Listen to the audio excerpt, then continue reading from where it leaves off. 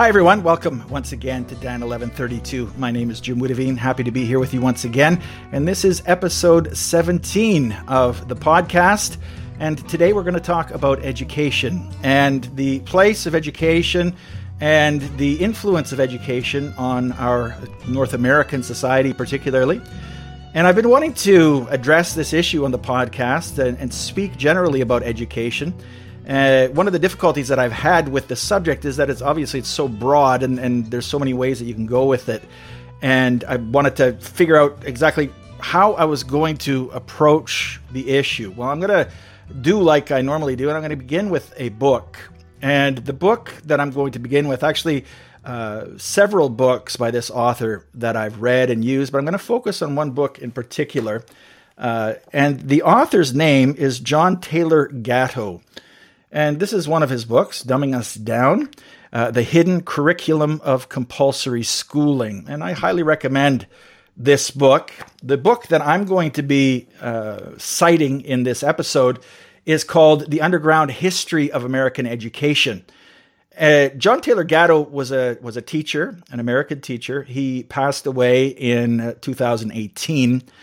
And he wrote a number of books, and you could probably pick or choose one of those books that he published and just use that book, because there's things that are repeated in various books and various sections that are repeated in these books.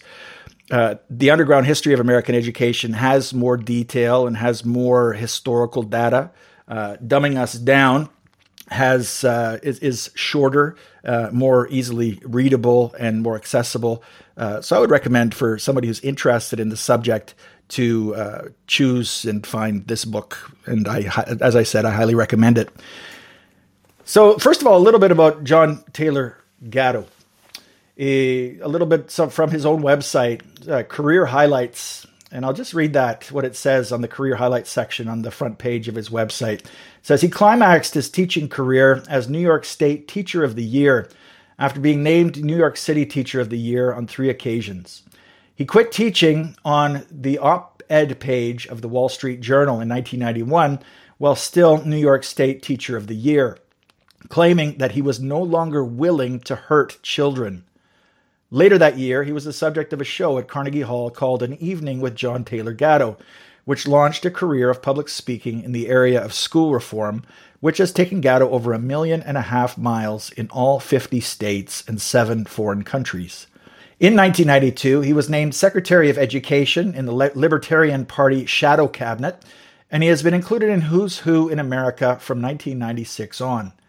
In 1997, he was given the Alexis de Tocqueville Award for his contributions to the cause of liberty and was named to the Board of Advisors of the National TV Turnoff Week. Gatto's office is in New York City, was in New York City, his home in Oxford, New York, where he is currently at work on a film about the nature of modern schooling. Obviously, the website hasn't been updated since his passing. For more information about this film, etc., Gatto was married for 40 years to the same woman, had 2 grown children and a cat. And at that time, he hoped to build a rural retreat and library for the use of families pondering local and personal issues of school reform. And this part of the website concludes by saying that John was not available as a speaker because he had a stroke in 2011. And so some books by John Taylor Gatto: Dumbing Us Down, the book that I just showed you, The Hidden Curriculum of Compulsory Schooling; The Exhausted School, published in 1993, A Different Kind of Teacher, published in 2000, and the book that I'm going to be citing here, The Underground History of American Education, published in 2001. One of the things that I wanted to focus on was an answer to the question, a question which is many times over the past year and a half now, with the current situation that we're dealing with, the COVID-19 situation and the responses to it. One of the questions that's come up in my mind many times is, how is the population so amenable to being manipulated, so unquestioningly obedient, so willing to follow rules that don't make any sense, so willing to go along with the herd, as we've heard before, so willing to subsume our own personal rights for the supposed good of the broader society. What's led to that? What's led to this lack of personal desire for personal freedom, or a lack of valuing of personal freedom, and the constant call for everybody to give up their personal rights for the sake of quote unquote the common good? How did this come to pass? How did this come to be so? And thinking about this led me back to John Taylor Gatto and his works about the history of American education and about the current state of American education. And by extension, we could also say Canadian education and education around the world, because in most countries of the world, the systems of education have grown out of common roots, from common beginnings, from a common philosophy, and led to what we have now. And so I wanted to go through a little bit of what John Taylor Gatto says in the Underground History of American Education, starting with a little bit of history about what happened in the United States when compulsory schooling became more and more commonplace in the country, when more and more people were being schooled in compulsory education, and changes to the educational system. And he goes back to World War II. At the start of World War II, millions of men showed up at registration offices to take low-level academic tests before being inducted. The years of maximum mobilization were 1942 to 1944. The fighting force had been mostly schooled in the 1930s, both those inducted and those turned away. Of the 18 million men that were tested, 17,280,000 of them were judged to have the minimum competence in reading required to be a soldier, a 96% literacy rate. This was a 2% fall off from the 98% rate among voluntary military applicants 10 years earlier. But the dip was so small, it didn't worry anybody. They went from 98% literacy to 96% literacy. So World War II was ended in 1945. 6 years later, another war began in Korea. Several million men were tested for military service, but this time 600,000 were rejected. Literacy in the draft pool had dropped to 81%, even though all that was needed to classify a soldier as literate was fourth grade reading proficiency. In the few short years from the beginning of World War II to Korea, a terrifying problem of adult illiteracy had appeared. The Korean War Group received most of its schooling in the 1940s. It had more years in school, with more professionally trained personnel and more scientifically selected textbooks than the World War II men. Yet, it could not read, write, count, speak, or think as well as the earlier, less schooled contingent. Then there's a third group. The Third American War began in the mid-1960s, the Vietnam War. By its end in 1973, the number of men found non-inductible by reason of inability to read safety instructions, interpret road signs, decipher orders, and so on. In other words, the number found illiterate had reached 27% of the total pool. Vietnam-era young men had been schooled in the 1950s and the 1960s, much better schooled than either of the two earlier groups. But the 4% illiteracy of 1941, which had transmuted into the 19% illiteracy of 1952, had now grown into the 27% illiteracy of 1970. Not only had the fraction of competent readers dropped to 73%, but a substantial chunk of even those were only barely adequate.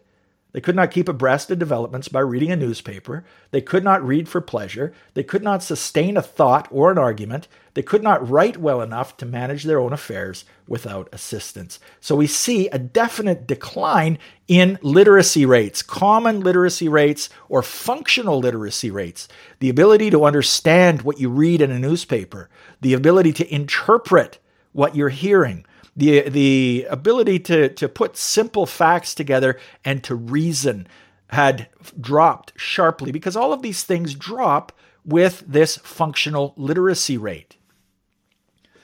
So what was it? What had caused this? And there was a book that was published called The Bell Curve, which spoke about the difference in IQ among races.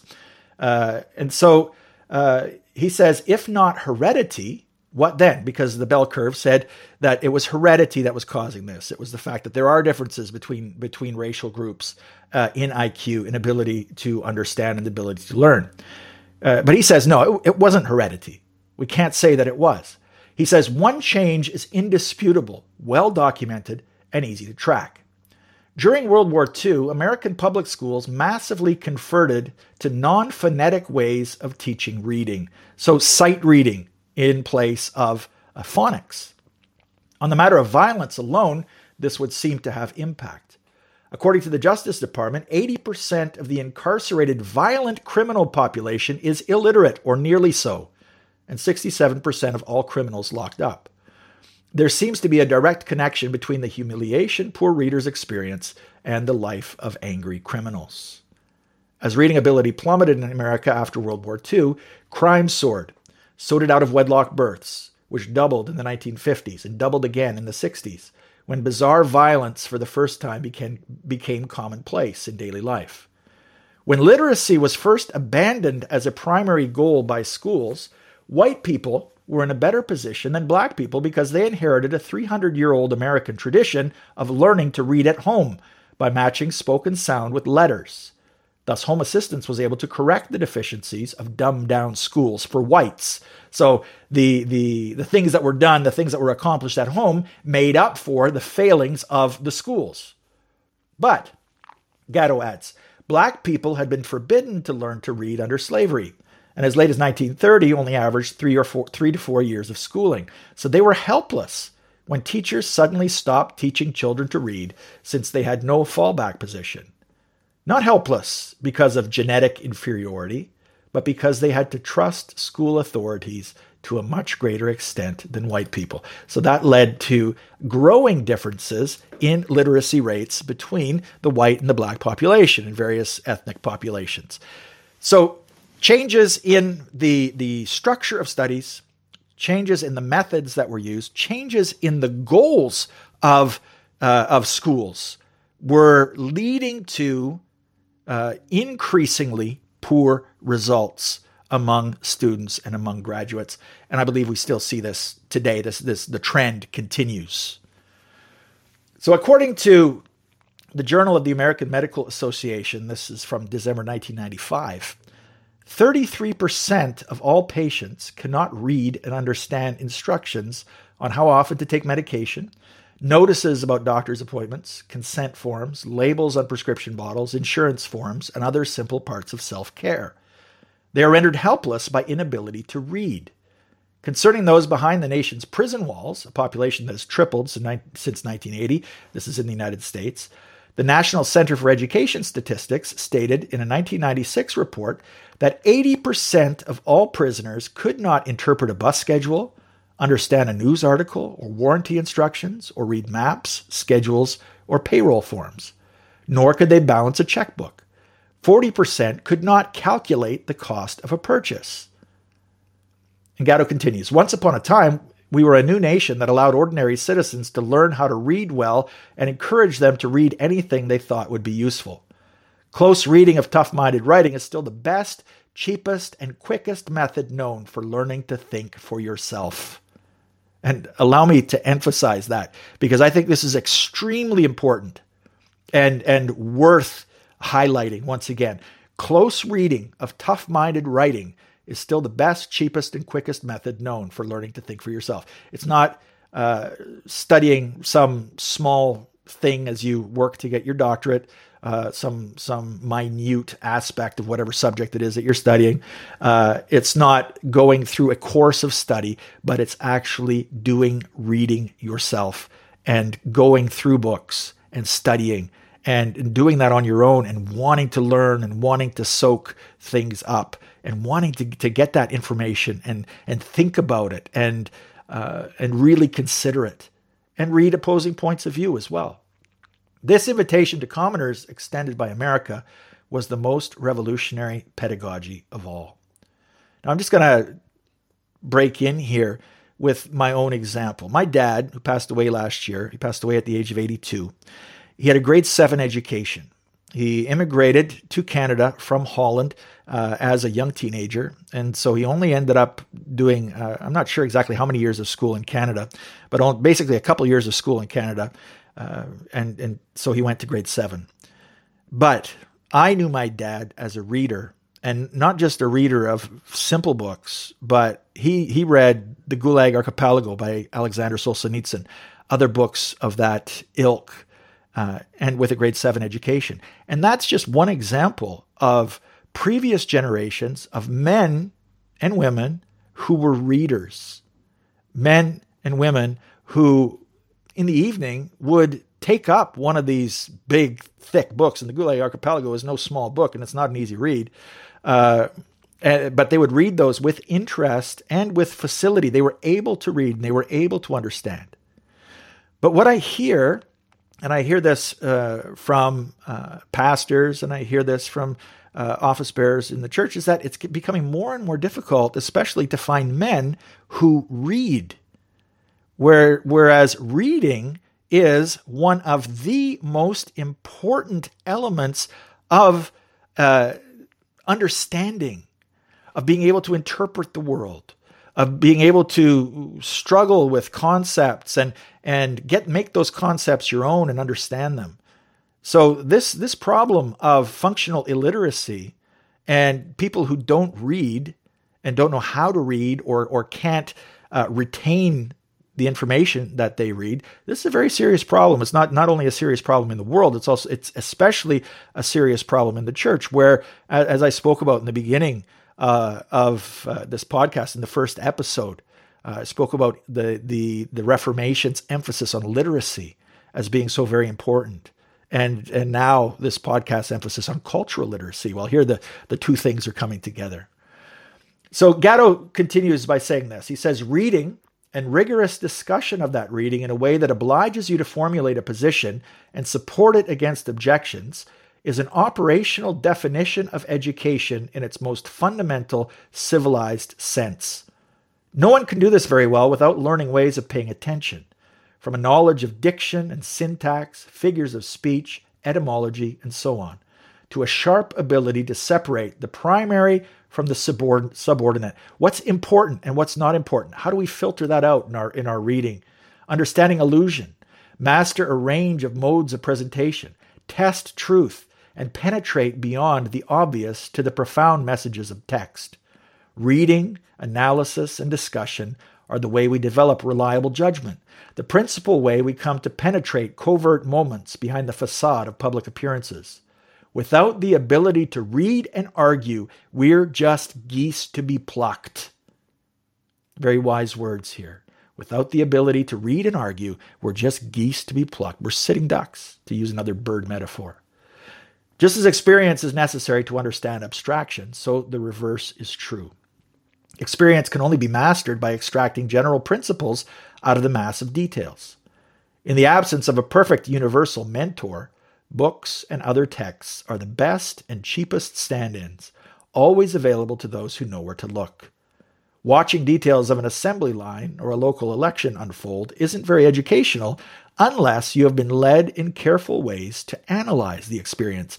So you can't just learn from experience. You also need to know how to filter that experience, how to interpret that experience, how to analyze it. And you need to use your brain. You need to use your mind to do that. And reading is essential to being able to interpret in those ways. So reading is the skeleton key for all who lack a personal tutor of quality, which is most of us. We don't have tutors. We use books, and books, when well used, make very good tutors. So reading teaches nothing more important than the state of mind in which you find yourself absolutely alone with the thoughts of another mind, a matchless form of intimate rapport available only to those with the ability to block out distraction and concentrate. Hence, the urgency of reading well if you read for power. And I like that expression, reading for power, because it speaks about the effect that reading has, that the knowledge, the skills, the understanding, the wisdom gained from reading can have in our life. It leads us from being powerless to having power, from lacking understanding and therefore being lost to having understanding and being able to think for ourselves. Once you trust yourself to go mind to mind with great intellects, artists, scientists, warriors, and philosophers, you are finally free. In America, before we had forced schooling, an astonishing range of unlikely people knew reading was like Samson's locks, something that could help make them formidable, that could teach them their rights and how to defend those rights, could lead them towards self-determination, free from intimidation by experts. These same unlikely people knew that the power bestowed through reading could give them insight into the ways of the human heart so they would not be cheated or fooled so easily, and that it could provide an inexhaustible store of useful knowledge, advice on how to do just about anything. So being a reader, being someone who is largely self-taught in that way, using all of these resources which are available, the millions of books that we have access to now, which are available but so often unconsulted and unread. These are things, this activity gives us, opens up doors to us, and allows us, as he says here, not to be cheated or fooled so easily. And so this goes back to what I said in the introduction, but talking about why is the situation the way it is now? Why is it that so many people seem to be so easily fooled? And why is it, even more importantly, why is it that so many highly educated people are taken in by things that people who have less of an education or people that are more free thinking look at it and they go, well, this is just stupid. This doesn't make any sense. But somebody with a doctorate goes, oh, well, this makes sense to me. Well, and so what's causing this? And we'll get a little bit deeper into this and where did this come from? One of the things that Gatto speaks about is the religious zeal of the educational reformers of the 19th and early 20th century to bring about progressive education. And it's that progressive education that led to these horrific results over the past century, especially.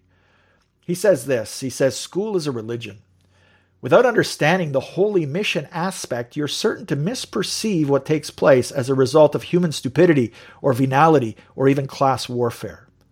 All are present in the equation. It's just that none of these matter very much. So yeah, there is human stupidity involved. There is venality involved. There is class warfare involved. But we can't lay the responsibility at the feet of any one of these things.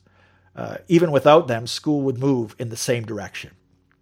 And so he cites John Dewey's Pedagogic Creed Statement of 1897. John Dewey, one of the fathers of American education and really American philosophy, pragmatic philosophy. And we'll hopefully hear more about John Dewey because his pragmatism and the pragmatism of other American philosophers has been very influential and continues to be influential in our modern society. So he says, Dewey's Pedagogic Creed Statement of 1897 gives you a clue to the zeitgeist, to the spirit of the age. And Dewey said this, every teacher should realize he is a social servant set apart for the maintenance of the proper social order and the securing of the right social growth. In this way, the teacher is always the prophet of the true God and the usherer in of the true kingdom of heaven. So Gatto goes on to ask, what is proper social order? What does right, between quotation marks, social growth look like?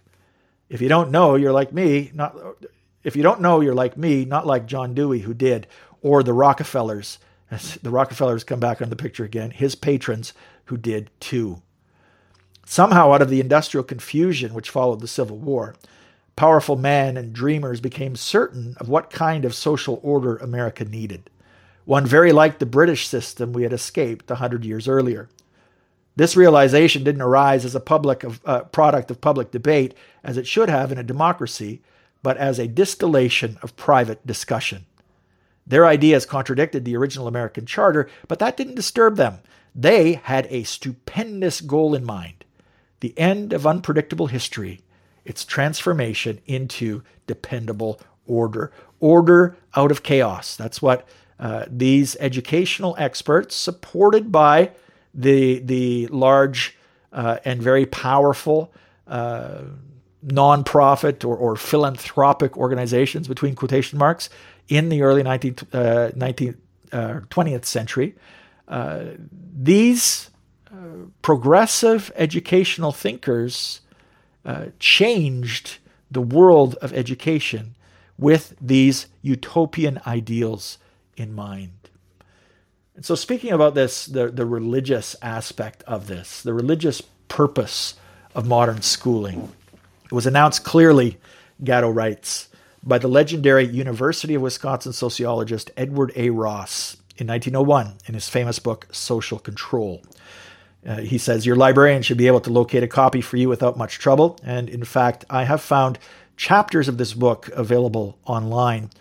In it, Ed Ross wrote these words for his prominent following. He said, quoting Edward A. Ross from 1901, plans are underway to replace community, family, and church with propaganda, education, and mass media.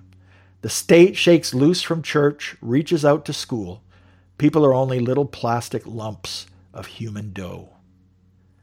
Social Control, this book by Edward Ross, revolutionized the discipline of sociology and had powerful effects on the other human sciences. In social science, it guided the direction of political science, economics, and psychology. In biology, it influenced genetics, eugenics. Again, another one of those big themes that comes back. Eugenics plays a role in this as well, and psychobiology. It played a critical role in the conception and design of molecular biology. And so Gatto says, there you have it in a nutshell. That's basically, there's your answer. The whole problem with modern schooling. It rests on a nest of false premises. And as I've said before, you have a rotten root and you end up with rotten fruit. And that's exactly what we see. People are not, Gatto says very wisely, little plastic lumps of dough. They are not blank tablets, as John Locke said they were. They are not machines, as de la Mettrie hoped. Not vegetables, as Friedrich Froebel, inventor of kindergartens, hypothesized. And we'll hear in a future episode more about kindergarten and about Friedrich Froebel. Not organic mechanisms, as Wilhelm Wundt taught every psychology department in America at the turn of the century. Nor are they repertoires of behaviors, as Watson and Skinner wanted, B.F. Skinner, the famous behaviorist psychologist. They are not, as the new crop of systems thinkers would have it, mystically harmonious microsystems interlocking with grand macrosystems in a dance of atomic forces. I don't want to be crazy about this, he says. Locked in a lecture hall or a bull session, there's probably no more harm in these theories than reading too many Italian sonnets all at one sitting. But when each of these suppositions is sprung free to serve as a foundation for school experiments, it leads to frightfully oppressive practices. So continuing on with this religious aspect of the discussion and the religion of schooling and how education itself has become a religious object or a religious ritual, we could say, a religious practice. Gatto writes this. He says, true believers are only one component of American schooling. As a fraction, probably a small one. But they constitute a tail that wags the dog because they possess a blueprint and access to policy machinery, while most of the rest of us do not. So it's the true believers, it's the ideologues who hold the reins of power. The true believers we call great educators. Kamensky, Mather, Pestalozzi, Froebel, Mann, Dewey, Sears, Cubberley, Thorndike, et al. Were ideologues looking for a religion to replace one they never had or had lost faith in. As an abstract type, men like this have been analyzed by some of the finest minds in the history of modern thought. Machiavelli, Tocqueville, Renan, William James, to name a few. But the clearest profile of the type was set down by Erich Hoffer, a one-time migrant farm worker who didn't learn to read until he was 15 years old. In his book, The True Believer, a luminous modern classic, Hoffer tells us this, and this is a quote from Erich Hoffer. Though ours is a godless age, It is the very opposite of irreligious. And this is a very important point, and it has importance in every part of the things that we speak about in this podcast. That we don't live in an irreligious age. The true believer is everywhere on the march, shaping the world in his own image. Whether we line up with him or against him, it is well we should know all we can concerning his nature and potentialities, what he is capable of accomplishing. So where did these ideologues go for their sources? What were they going back to? What were they looking back to? What were they basing their practices or their desired practices on? Well, a lot of it goes back to the Prussian school system. Prussia, the precursor of Germany, a part of Germany. Prussia was prepared to use bayonets on his own people as readily as it wielded them against others. So it's not all that surprising that the human race got its first effective secular compulsion schooling out of Prussia in 1819. So we go back to the beginning of the 19th century, the same year that Mary Shelley's Frankenstein was also published in England. School came after more than a decade of deliberations, commissions, testimony, and debate. For a brief, hopeful moment, Humboldt's brilliant arguments for a high-level, no-holds-barred, free-swinging, universal, intellectual course of study for all, full of variety, free debate, rich experience, and personalized curricula, almost won the day. So Humboldt was on one side of the argument in Prussia. And he argued for a much more liberated view of schooling and not the regimented schooling that eventually did come out of Prussia. What a different world we would have had today if Humboldt had won the Prussian debate. But the forces backing Baron von Stein, the other side, won instead. And so those names for our purposes right now are not that important, but it's the results that are really important for us in this discussion. And that, Gatto says, has made all the difference. The Prussian mind, which carried the day, held a clear idea of what centralized schooling should deliver. So a list of 6 things that come out of centralized schooling. What does society need? What does the country need? The country needs, first of all, obedient soldiers for the army. Secondly, obedient workers in mines and factories and farms. In the third place, well-subordinated civil servants trained in their functions. In the fourth place, well-subordinated clerks for industry, people who will listen, people who will obey, people who will submit to authority willingly, people who will follow the rules. Fifthly, citizens who thought alike on most issues. So they've been put into the herd. They've been put in lockstep with one another. They all think the same way. They all think along the same lines, and they don't disagree, or if they do disagree, they don't speak about it. And finally, national uniformity in thought, word, and deed. The area of individual volition, the idea that an individual has choice and will, and that he can fulfill that will, for commoners, was severely foreclosed by Prussian psychological training procedures, drawn from the experiences of animal husbandry and equestrian training, and also taken from past military experience. So they're using the ideas behind the training of animals to train children. Much later in our own time, the techniques of these assorted crafts and sullen arts became discoveries, in quotation marks, in the pedagogical pseudoscience of psychological behaviorism. Prussian schools delivered everything they promised. Every important matter could now be confidently worked out in advance by leading families and institutional heads because well-schooled masses would concur with a minimum of opposition. We have a population, in effect, that's easily manipulated, that's easily led, where the elites of the society want to take them. Does that sound in any way familiar? Well, it sounds very familiar to me, and I think in large part this answers our questions about the state of our society today. Of course, it doesn't answer all the questions, but it's one piece of the puzzle, and I think an important piece of the puzzle. And so what happened with this discovery of the Prussian education system by the American elites? Well, for the enlightened classes, popular education after Prussia became a sacred cause, one meriting crusading zeal. 1868, Hungary announces compulsion schooling. 1869, Austria.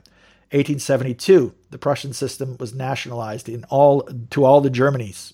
1874, Switzerland. 1877, Italy. 1878, Holland. 1879, Belgium.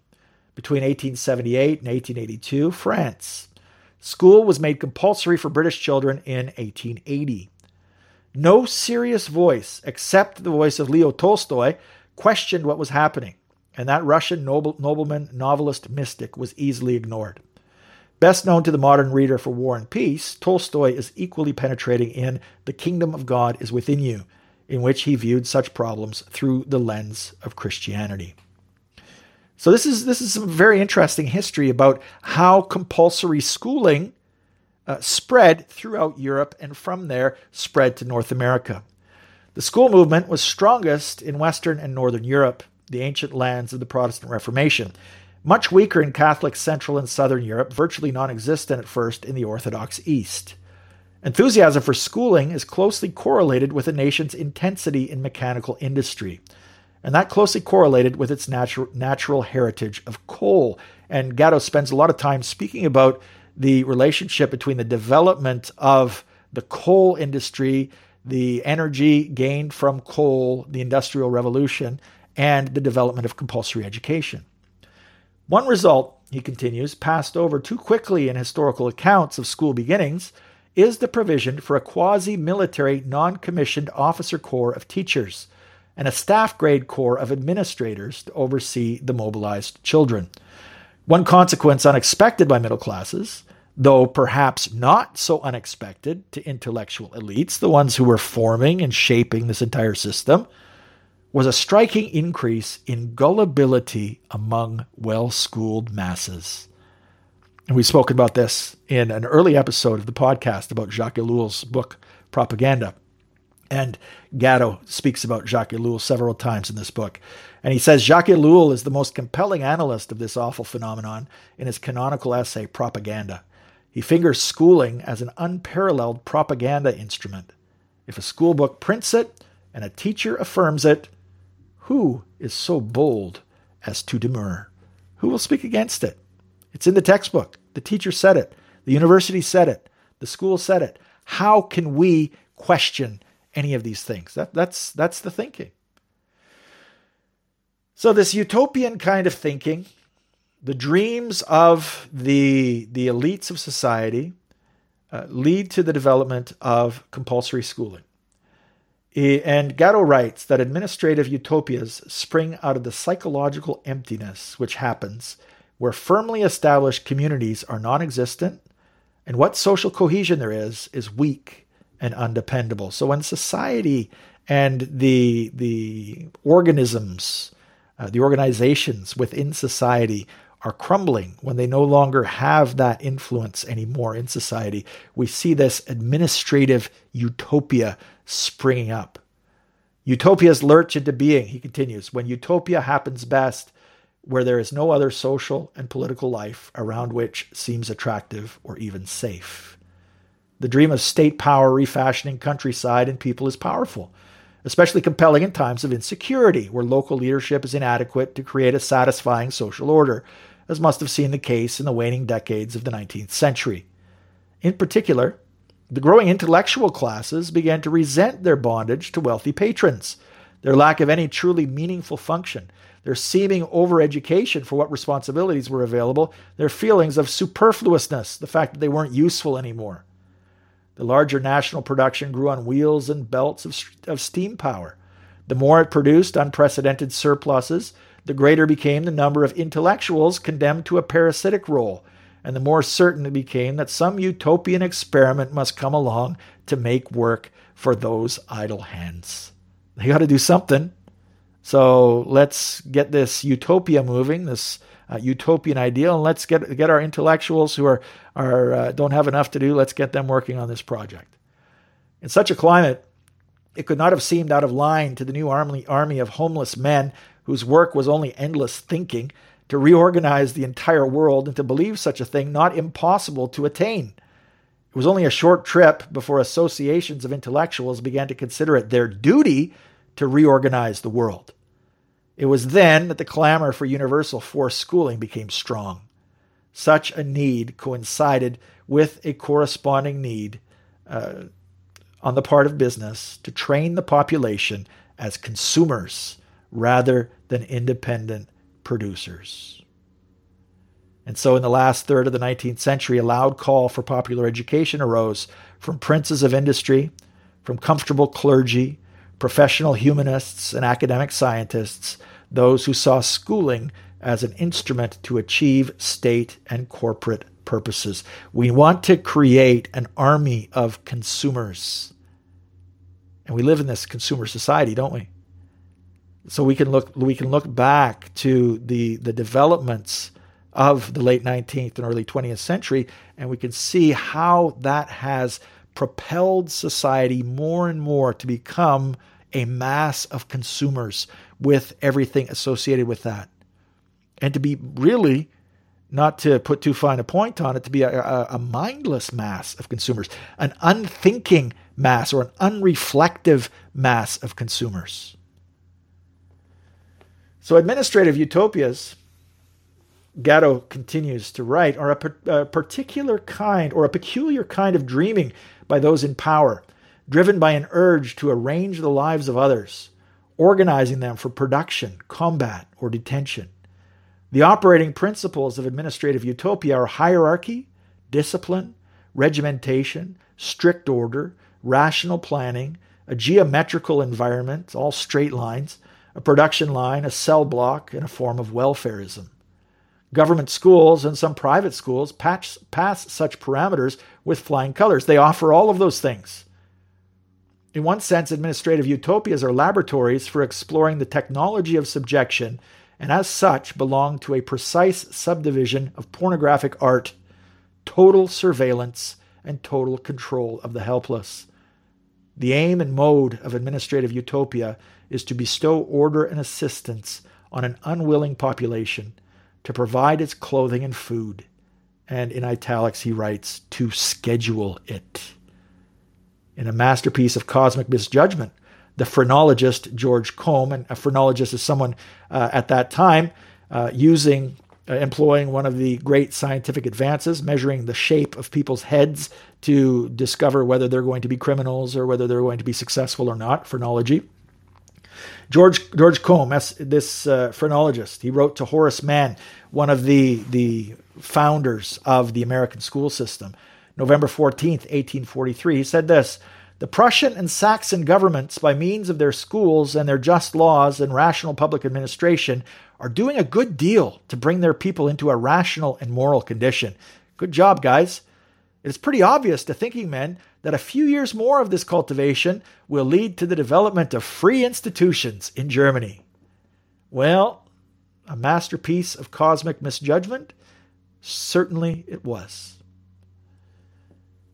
So speaking again and continuing on this theme of the managerial utopia, Gatto goes to the modern day, 1998, a letter written to the Atlantic Monthly. And one Walter Green of Hatboro, Pennsylvania, he protested the myth of our failing schools. And, there's always talk about how schools are failing, how kids are not getting educated properly, and why that's so.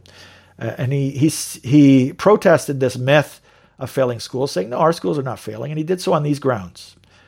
Quoting his letter, "We just happen to have the world's most productive workforce, the largest economy, the highest material standard of living, more Nobel Prizes than the rest of the world combined, the best system of higher education, the best high-tech medicine, and the strongest military. These things could not have been accomplished with second-rate systems of education." And I really like what Gatto says here, because I think his response to this letter and to this idea, calling into question the myth of failing schools, I think his response is excellent. So Gatto writes in response, he says, "On the contrary, the surprising truth is these things could not have been accomplished to the degree that they have been without second-rate systems of education. But here it is, writ plain, the crux of an unbearable paradox posed by scientifically efficient schooling. It works. School, as we have it, does build national wealth. It does lead to endless scientific advances. So where is Green's misstep? It lies in the equation of material prosperity and power with education, when our affluence is built on schooling and on entrepreneurial freedom too, of course, for those libertarian enough to seize it. A century of relentless agitprop has thrown us off the scent. The truth is that America's unprecedented global power and spectacular material wealth are a direct product of a third-rate educational system upon whose inefficiency in developing intellect and character they depend. If we educated better, we could not sustain the corporate utopia we have made. Schools build national wealth by tearing down personal sovereignty, morality, and family life. It was a trade-off. So they got exactly what they wanted. The elites of society, as they developed this compulsory schooling and the methods of compulsory schooling, they got what they wanted. A wealthy country, where people work in their jobs, where they're obedient, where they follow the rules, where they make good employees, where they're good worker bees in the hive. But that's not education, that's schooling. And that's an important distinction that Gatto makes. And I believe, especially for us, is when we think of our place in this world and we think with a biblical worldview, we need to really consider this about the difference between education and schooling and the purpose of education and why we have schools. Especially as Reformed Christians, we're very much tied to our Christian schools, our parent-run schools. What's the purpose of these schools? How are these schools being run, and how are they being managed, and how are they set up? Are they using all of the same techniques that the world's schools are using? And if so, why? And what result might that be having in the church today? What kind of people are we producing in our Christian schools, using the same methods that the world uses, building on the same foundation, on the same presuppositions? And of course, where schools are unfortunately tied to government curricula, we also need to think about not just about the format of the school, but we also need to think about the content of what's being taught and what kind of impact that's also having on the Christian church today. Not just people who send their kids to public school are being impacted by this, but it's the private school, it's the Christian school, which works on the same level, which works with the same presuppositions, which works with the same ideology, which is also being molded and formed, not by the content, but by the form itself. So in conclusion, I just want to read this one final quote from the book. Faced with the problem of dangerous educated adults, what could be more natural than a factory to produce safely stupefied children? You've already seen that the positive system has only limited regard for brainy people, so nothing is lost productively in dumbing down and leveling the mass population, even providing a dose of the same for gifted and talented children. And much can be gained in social efficiency. What motive could be more humane, between quotation marks, than the wish to diffuse the social dynamite positive science was endlessly casting off as a byproduct of its success?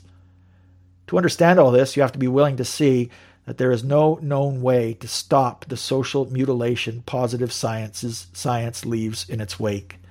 Society must forcibly be adapted to accept its own continuing disintegration as a natural and inevitable thing, and taught to recognize its own resistance as a form of pathology to be expunged. So if you're resisting being molded and being formed into this mass, this plastic mass, well, you're seen as being somewhat pathological.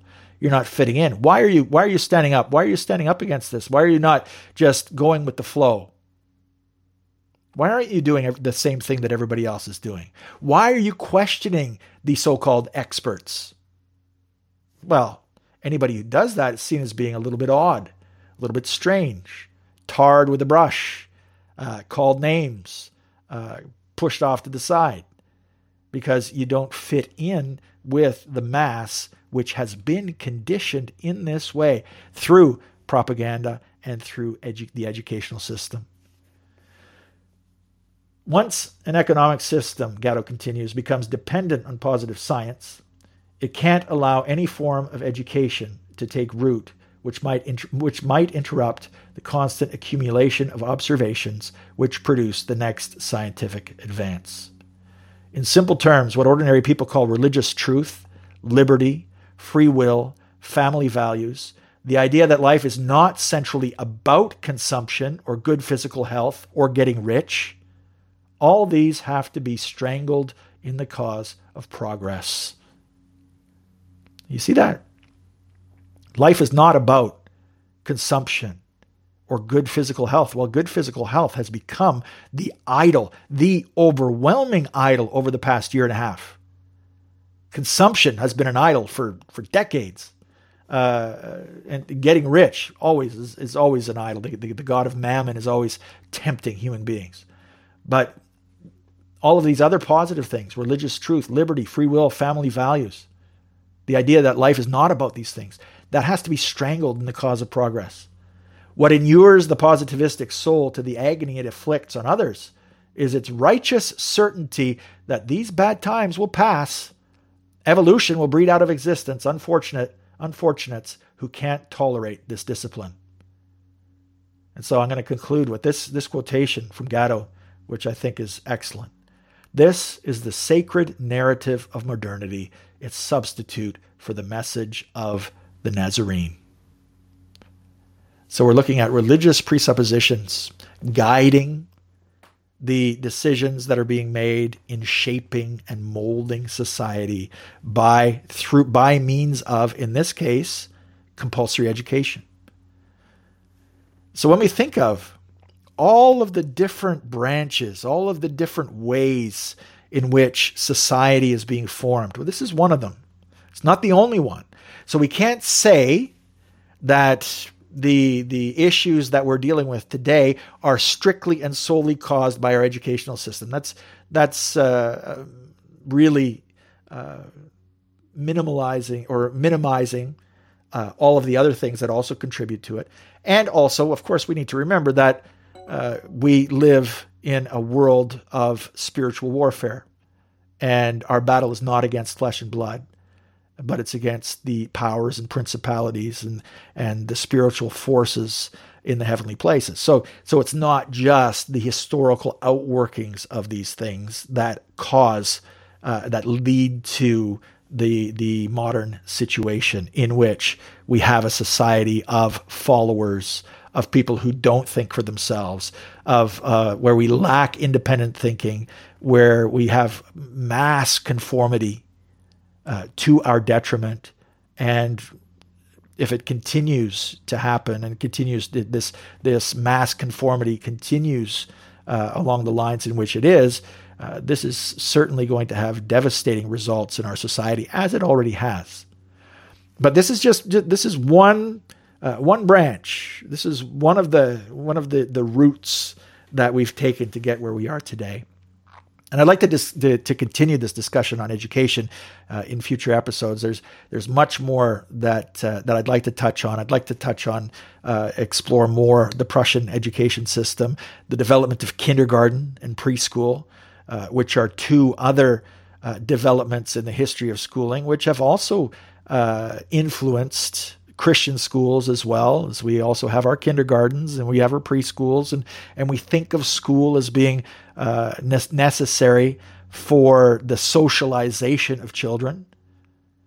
All of these things we need to consider, and we need to examine our presuppositions and the way that we think about them. And we need to think about, okay, this compulsory schooling thing, we kind of take this for granted. But is it really such a good thing? Is it really such a positive thing? Is it really necessary?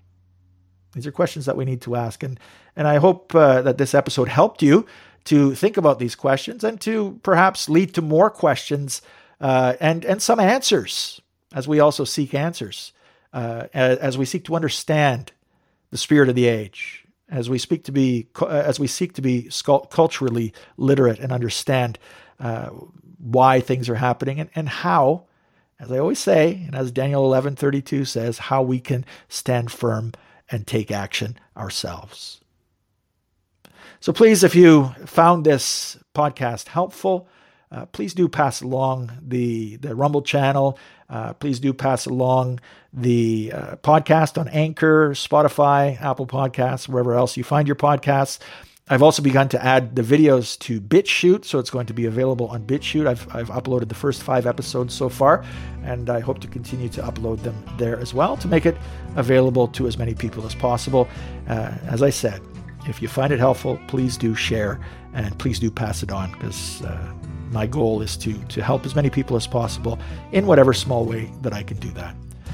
May God bless you, and may He give you everything that you need to stand firm and take action. Until next time.